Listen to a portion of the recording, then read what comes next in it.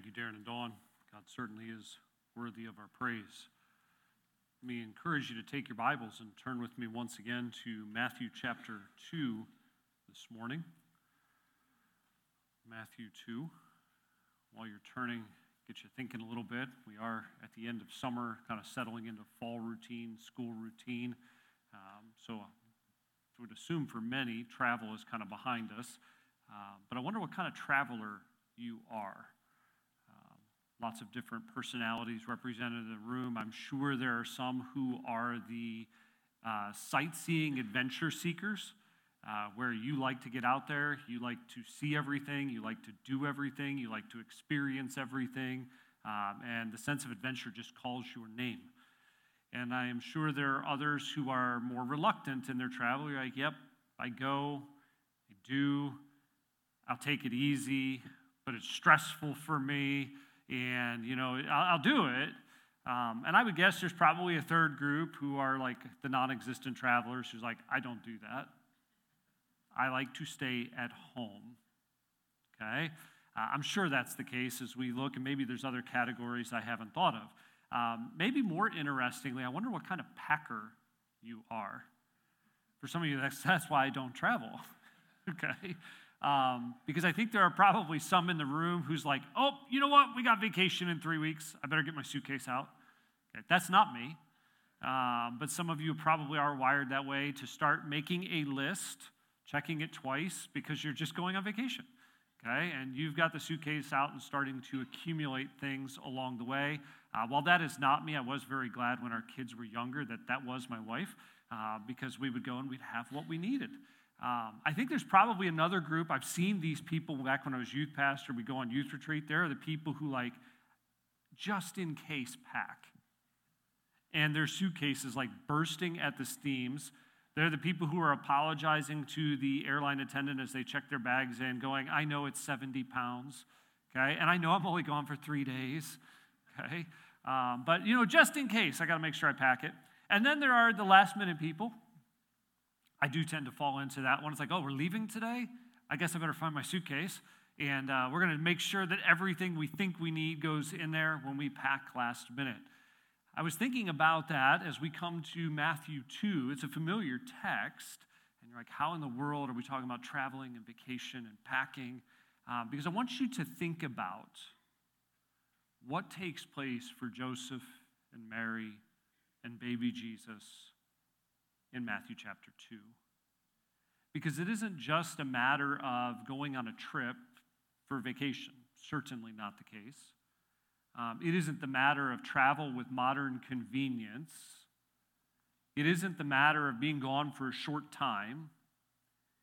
They are going to receive a message, and the same night in which they receive the message, relocate life in a foreign country.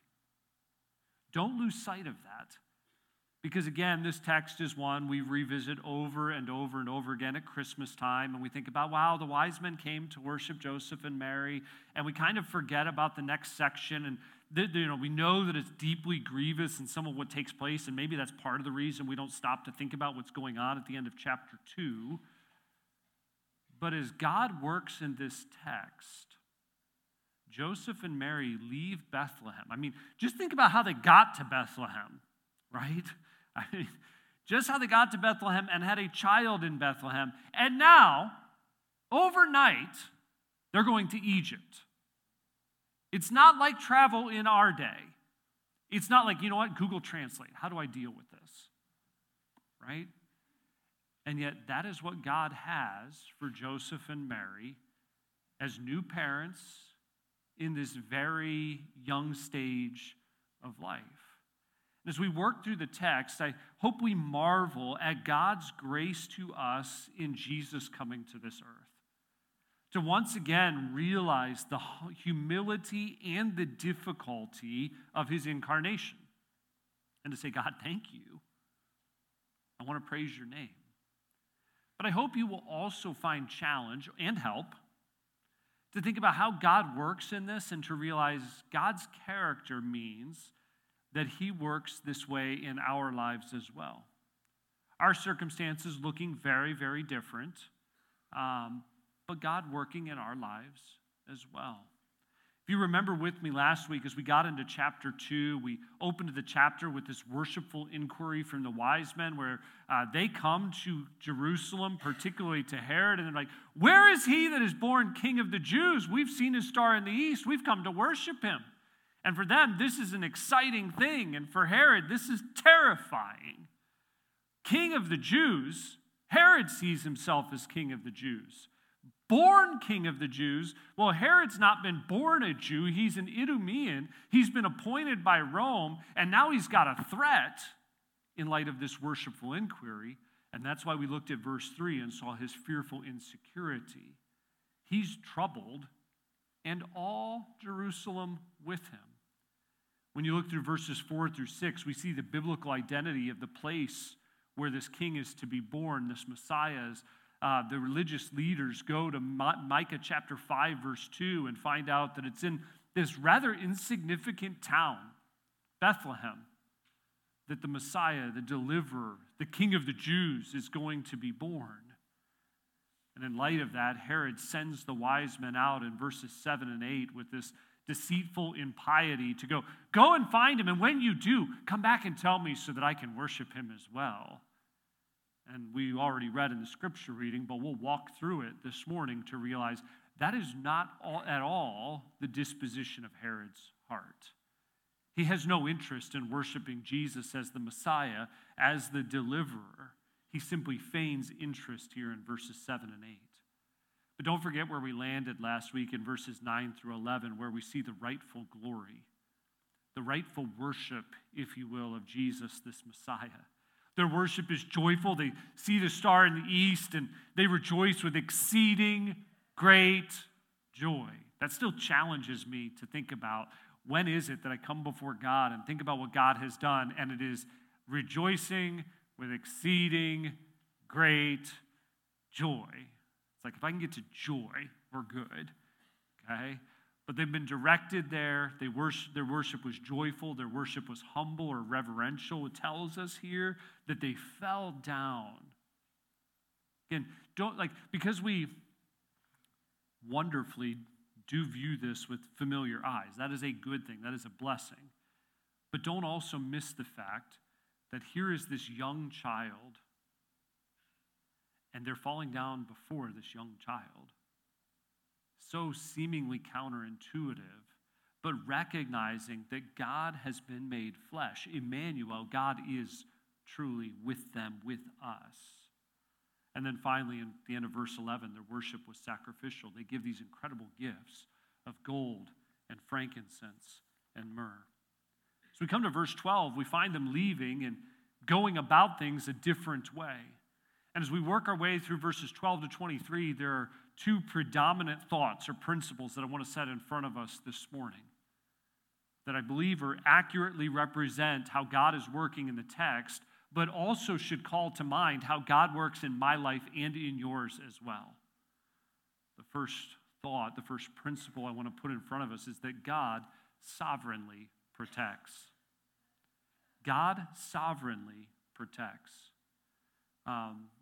Maybe it stood out to you again as we were working through the scripture reading, but this passage reminds us we don't live in a perfect world.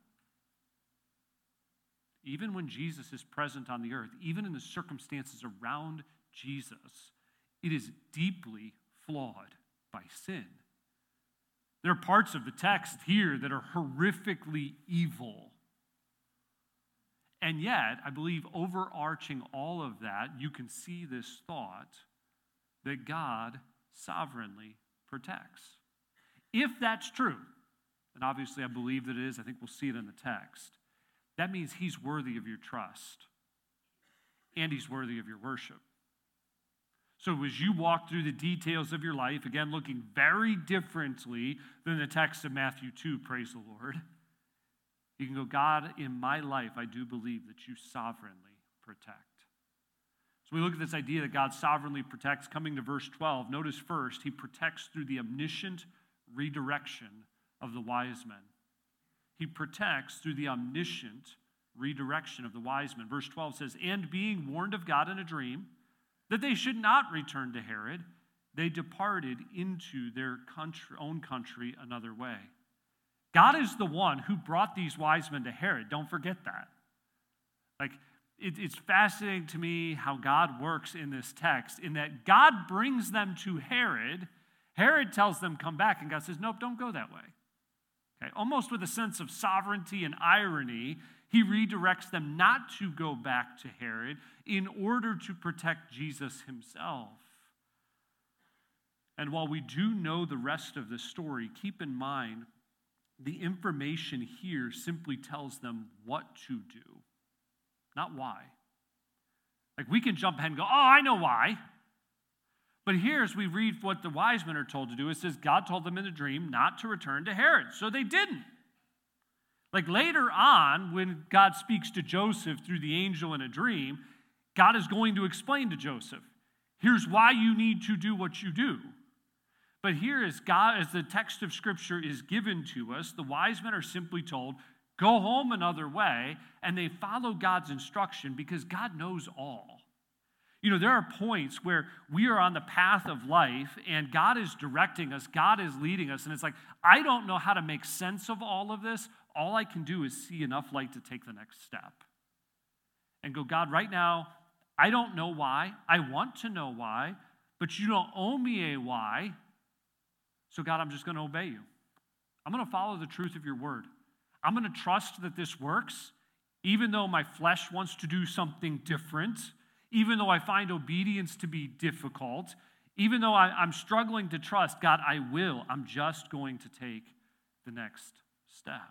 God is omniscient. He is all-wise, and he will sovereignly protect us if we'll but follow him. God is always worthy of our trust and obedience. Again, there are times, we'll see it in the text, there are times where God does give explanation along with instruction. He does that for Joseph. And then there are times where God says, here's the instruction, but there is no explanation. Here's what you must do. And if God is sovereign, that's okay. God doesn't owe me answers and explanations of everything. Like, so often for us today, particularly the way we're wired in our modern culture, someone gives you an instruction, you're like, yeah, but why? Like, someone comes to ask you to do something at work, and you're like, yeah, but like why? And it's almost like we have to have a reason, we have to have an explanation, and some of that can be a good thing. But when it comes to God's working in our lives, when it comes to believing him and obeying his word, we don't always need a why from God. He is sovereign, and in his sovereignty, he protects. God sovereignly protects first through the omniscient redirection of the wise men, second, through the prophetic revelation to Joseph. Through the prophetic revelation to Joseph in verses 13 to 15. We're switching groups here, if you will, from the wise men going, okay, they're sent home a different way. Now let's deal with Joseph and Mary and Jesus. As we look at the prophetic revelation to Joseph, consider God's protection in verses 13 and 14. It says, when they departed, behold, the angel of the Lord appeared to Joseph in a dream, saying, arise, take the young child and his mother, and flee into Egypt, and be thou there until I bring thee word. For Herod will seek the young child to destroy him. When he arose, he took the young child and his mother by night and departed into Egypt. With a sense of immediacy, the wise men have left within the text, and then we're almost told, and it's like, and next, God speaks to Joseph again through a dream using the angel of the Lord. And in this case, God gives them both what to do, how long to do it, and why. And again, God doesn't owe Joseph those answers, but he gives it. It's like, think about God speaking to Abraham in Genesis 12. Get up, go to a land that I will show thee, and I will make thee a great nation. Through thee, all nations of the earth will be blessed, like Genesis 12, 1 to 3. Well, where, Lord? He says, the one that I'll show you. Well, how long am I going to be there?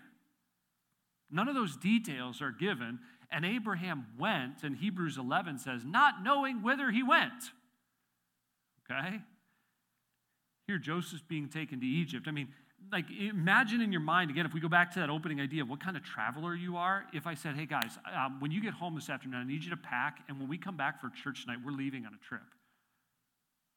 Bring your passport. Like, all we know is you're leaving the country. You're like, well, where are we going? Like, I'm not telling you. Like, should I pack warm or should I pack light? Just pack. How long are we going to be gone?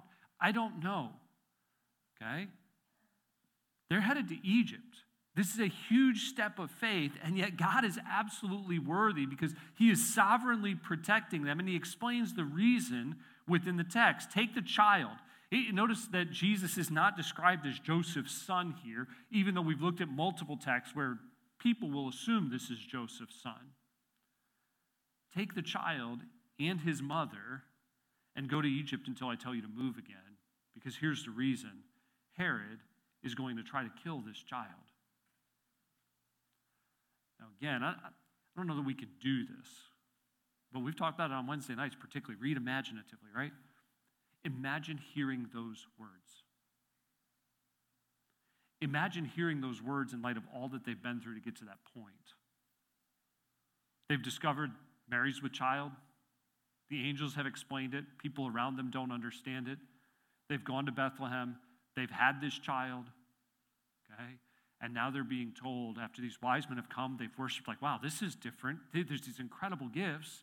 And they're saying, get to Egypt now. Herod's going to try to kill him. Imagine the fear, the worry, the idea, even the unthinkable idea that someone is pursuing a young child, 2 and under. Then you think about Herod's history, right? Remember we talked about this last week? This is Herod the Great. He killed 2 of his own sons, later killed a third. He killed his wife because he was jealous. This is the man that is now pursuing this young child. Yet God is working to protect his son. I find it interesting. I find it instructive, even though we've talked about it before. There's not a lot of detail about Joseph. Like, once you get past Matthew 2 here, when are we going to talk about Joseph again? Not much. But here's what you know about Joseph. God speaks, and Joseph obeys. God speaks, and Joseph obeys. Like, even in just that very simple example, like, it would be really good for us if the testimony of our life was, God spoke, and I obeyed. God spoke, and you obeyed. As we continue walking through the text, we'll see that in light of this threat, God protects and good wins. Even when the kings of this earth, with all of their authority, seek to supplant God's plan, they will not win. This evening, we'll take a little aside and go to a psalm that speaks to that as well. Within the prophetic revelation that we're looking at, we're saying God sovereignly protects through this prophetic revelation of Joseph. First, we said, let's look at that protection. But as we come to verse 15, consider secondly with me God's power. Not just his protection, but his power. Verse 15 tells us, and was there. So Joseph went and was there until the death of Herod, that it might be fulfilled, which was spoken of of the Lord by the prophet, saying, out of Egypt have I called my son. Through the prophet Hosea, God had used the historical event of the Exodus, whereby God brought his people Israel out of Egypt to point to a future event through Hosea, to point to a future event of deliverance in which his son would also come out of Egypt. To go back and look, here's how God worked and provided deliverance back then, but in the sending of his son, God will bring his own son out of Egypt as well. In Matthew 2, the Spirit of God through Matthew is telling us God kept his word. I don't want us to take that for granted, because as we walk through life and say, okay, I'm supposed to grab this thought for today, God sovereignly protects, you do realize if you follow his word, God keeps his word. God does follow through on his end, if you will. Like, you think about the admonition in Hebrews that we talk about over and over, Hebrews 10:23, that calls us to be faithful, to hold fast to what he's given to us. And what's the reasoning there in Hebrews 10? For he is faithful that promised. God's always reliable. We don't have to wonder if he's going to come through. Like, Joseph does not need to be concerned, although we would understand it from a human level, totally understand it. Joseph doesn't need to be under concern. God, if I go to Egypt, is it going to be okay? God will take care of him. God will take care of you. And here, God's power is highlighted in saying this prophecy that was given hundreds of years before, okay? Hundreds of years before, God has fulfilled. He's kept his word in directing Joseph to go down to Egypt. And again, we'll see this as we keep working our way through the text, but we might as well introduce the thought now. This is not like us saying, hey, go take a trip to Illinois. Like in our modern world, this kind of travel is much more common, much more normal. And so for them here to go to Egypt, and then he's going to bring him out of Egypt. And like by the time Jesus is just a young boy, he's done a lot more travel and lived a lot more places than the average person. Okay? Many in the room are like, you know what, like for me, I was born and raised in Illinois until I turned 22, and I've lived in Pennsylvania for the rest of my time. Like Jesus has me beat by the time he's 3. Okay? He's going to be in Bethlehem, and then then Egypt, and then Nazareth. Very unique for that time frame and that day. God sovereignly protects. First, through the omniscient redirection of the wise men. Second, through the prophetic revelation of Joseph. And third, during the sinful rebellion of Herod. During the sinful rebellion of Herod. What takes place next in verse 16 is unconscionable. It's grievous. It's horrific. We are reminded of the pain and agony of living in a fallen world.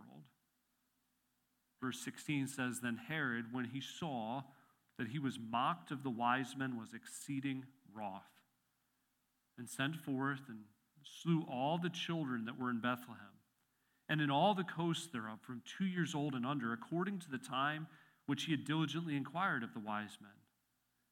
The text should serve here for us as a sobering reminder that we are in a spiritual battle all the time.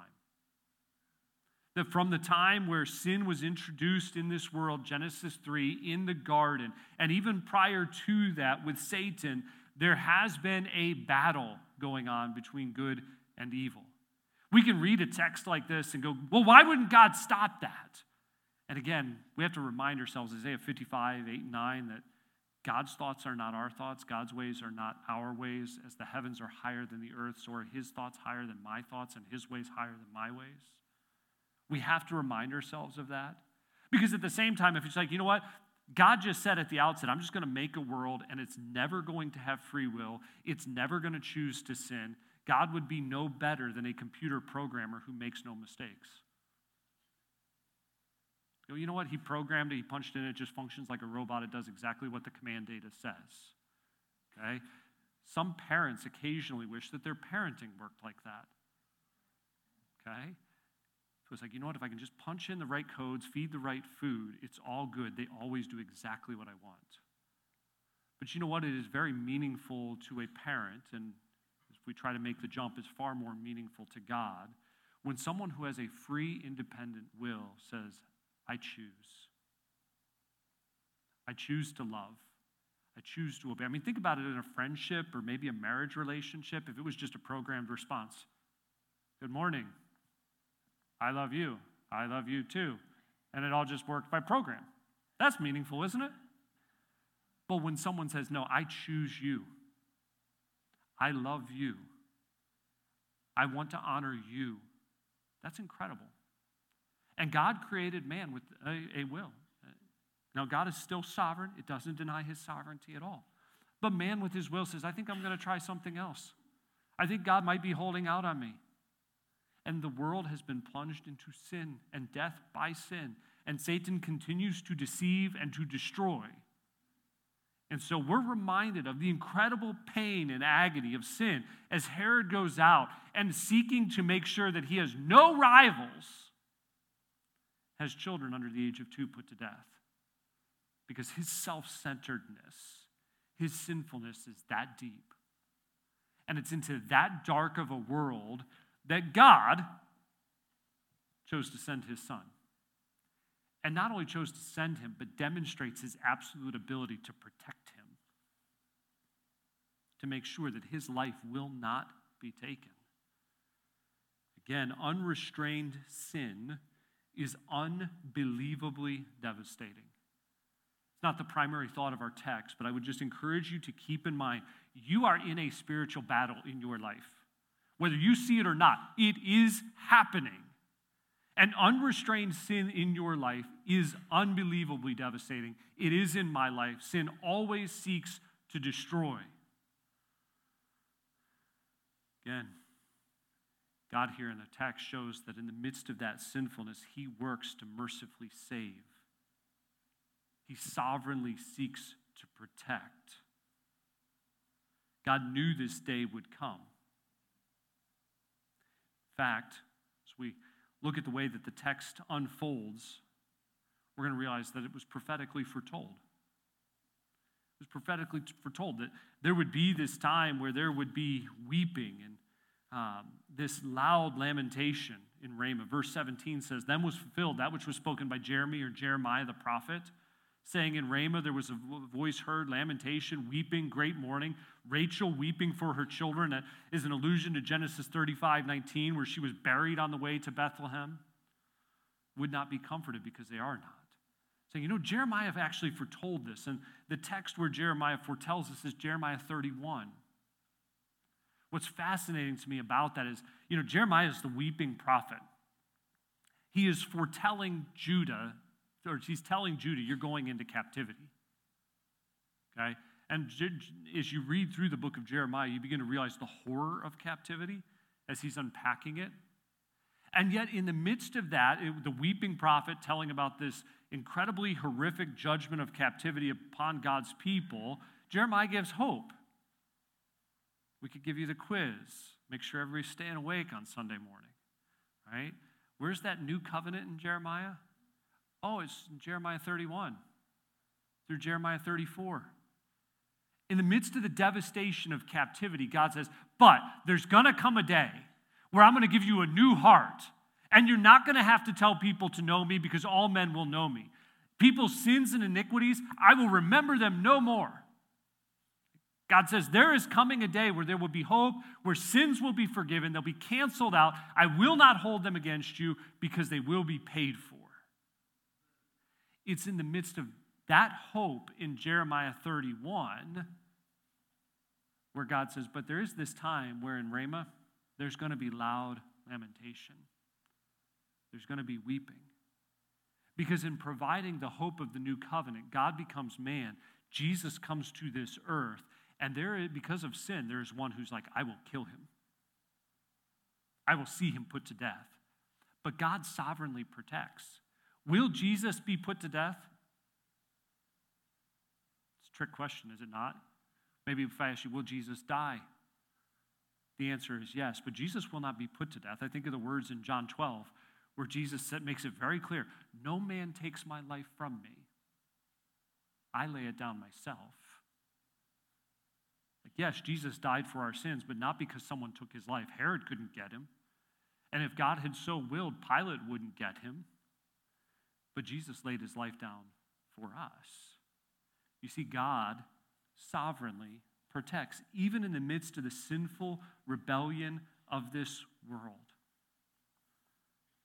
Our second principle for today's second thought is to realize not only does God sovereignly protect, but God providentially directs. God providentially directs in verses 19 to 23. This thought overlaps with what we've seen already in verses 12 through 17. We could see it there as well. But let me remind you of what we mean when we speak of God's providence. We're speaking of his loving direction and protection over all that he has made to bring it to his end. In other words, God cares, he loves, and because he loves, he protects and he guides so that his purposes will be accomplished. He has that kind of caring, that kind of loving over his world. We see God's providence on display here for Joseph, for Mary, and certainly for his son, Jesus Christ. But I would also just remind you that God loves you if you are his child, and God providentially works in your life and mine as well. Like God is working to lovingly protect, and there is nothing that enters my life or yours that does not come through his good hand. It does not mean that it will always be easy. It does not mean that it will always be desirable. It certainly, in light of the text in front of us, does not mean that we will always be given all the details. But I believe you can look at a text like this and see that God sovereignly protects, and in our lives, God providentially directs. Two simple thoughts here as we near the end of our time together this morning. First, God providentially directs at the right time. Verses 19 to 21, but when Herod was dead, behold, an angel of the Lord appeareth in a dream to Joseph in Egypt, saying, Arise, take the young child and his mother, and go into the land of Israel, for they are dead which sought the young child's life. The right time, Herod's gone, the threat is gone. God now says, okay, now it's time to go. I've kept you here long enough. And he moves him on. Now, we'll also note that there's a sense of irony in the short words of chapter 2, where in chapter 2, Herod has already tried to kill Jesus, and yet Jesus outlasts Herod. The text makes that very clear. Okay? Now Herod the Great is dead, Jesus is still there, and Joseph is directed to go back to Israel because it is now safe. Consistent with Joseph's practice, we've already seen it now, this is the third time. God speaks, Joseph obeys. Verse 21, he arose, took the young child and his mother, and came into the land of Israel. Now, as the text continues to go, you're going to be reminded, Joseph's human. Joseph is human. Like, we're going back to Israel. He's going to find out, there's this guy Archelaus. He's Herod's son. In other words, he's known as Herod Archelaus. Are we sure this is good? Like, can you identify with that as you sometimes walk with God and you're like, God, I know that I'm supposed to, but are you sure? God, if I really act with integrity at work, God, if I really stand for the truth, God, if I really call sin, sin because of what your word says, God, if I really forgive in my relationship to this person, God, if I really handle my marriage this way, God, if I really parent this way, God, are you sure? You can trust God in following his word. At times we can question. At times we can get impatient waiting for God to lead. But his instruction in his timing is always best. Again, I just ask you, when God convicts in your life or prompts in your life, how do you respond? Do you kind of ignore it? Do you push it aside? Well, yeah, I probably should think about that maybe later. I mean, like today, it's so easy when God convicts us or prompts us to do something, like where confession and repentance is needed, or obedience is needed, or just extending love and kindness to another person is needed. It's very easy for us today to just pull out our phone and forget. Like there's so much noise in life that as the Spirit of God works, there's that still small voice. It's there and we're gone. Instead of saying, no, God, that's true. That's where I need to grow. That's where I need to repent. That's what I need to believe. That's how I need to serve. That's how I need to love. God here gives Joseph instructions. Very simple for Joseph. Okay, we moved from Bethlehem to Egypt. It's time to go back to Israel. God speaks, Joseph obeys. God providentially directs first at the right time, second, to the right place. To the right place. Verse 22 into the beginning of verse 23 says, when he heard that Archelaus did reign in Judea in the room of his father Herod, he was afraid to go thither. I love that God has included that detail for us. Like, again, we believe every word of Scripture is inspired. This doesn't have to be there. Like, for some of us, if we were giving like our own life story, we'd skip that part. God said it and I obeyed. And the text leaves us with the idea like, God said this to Joseph. He's like, okay, I'm going. He's like, whoa. Herod Archelaus? In the place of his father? And he fears. He's worried. And yet God comforts in the midst of that. He providentially directs. So God again speaks to Joseph through a dream. And again, while the nature of how God interacts with us is different today, can I just remind us, God has given us full revelation. God himself, this is something, Joseph got to see it in a dream. Well, you know what? Joseph didn't have the indwelling Spirit of God.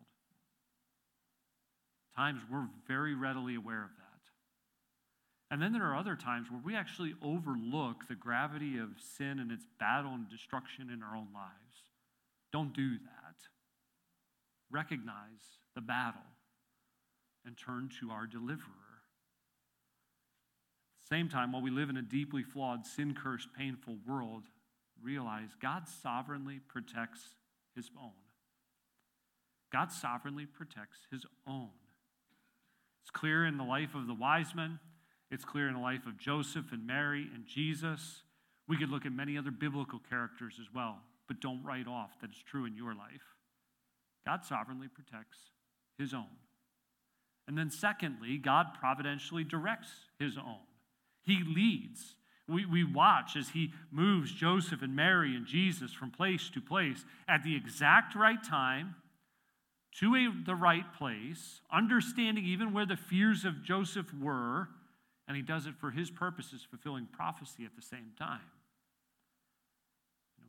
God works in our lives to providentially direct as well. We've talked about it before. I hope you can at points look back over God's working in your life historically and be like, I would have never written my story that way. I would have preferred that it was like all good. There were no conflicts. There were no valleys. There were no problems. There was no pain. There were no changes. But to go, you know what? As I look at how God's written my story, it's clear. God providentially directs. He is good. He is wise. And as a result, he deserves glory. As we consider these thoughts, we live in this sin-cursed world. God does sovereignly protect. God does providentially direct. Realize this is all taking place explaining his mission to provide salvation from sin. The context of Matthew is the gospel. It's good news. To go, God has sent his son. He is Jesus, meaning the Lord saves. He's on a mission to save people for his glory. Let's pray.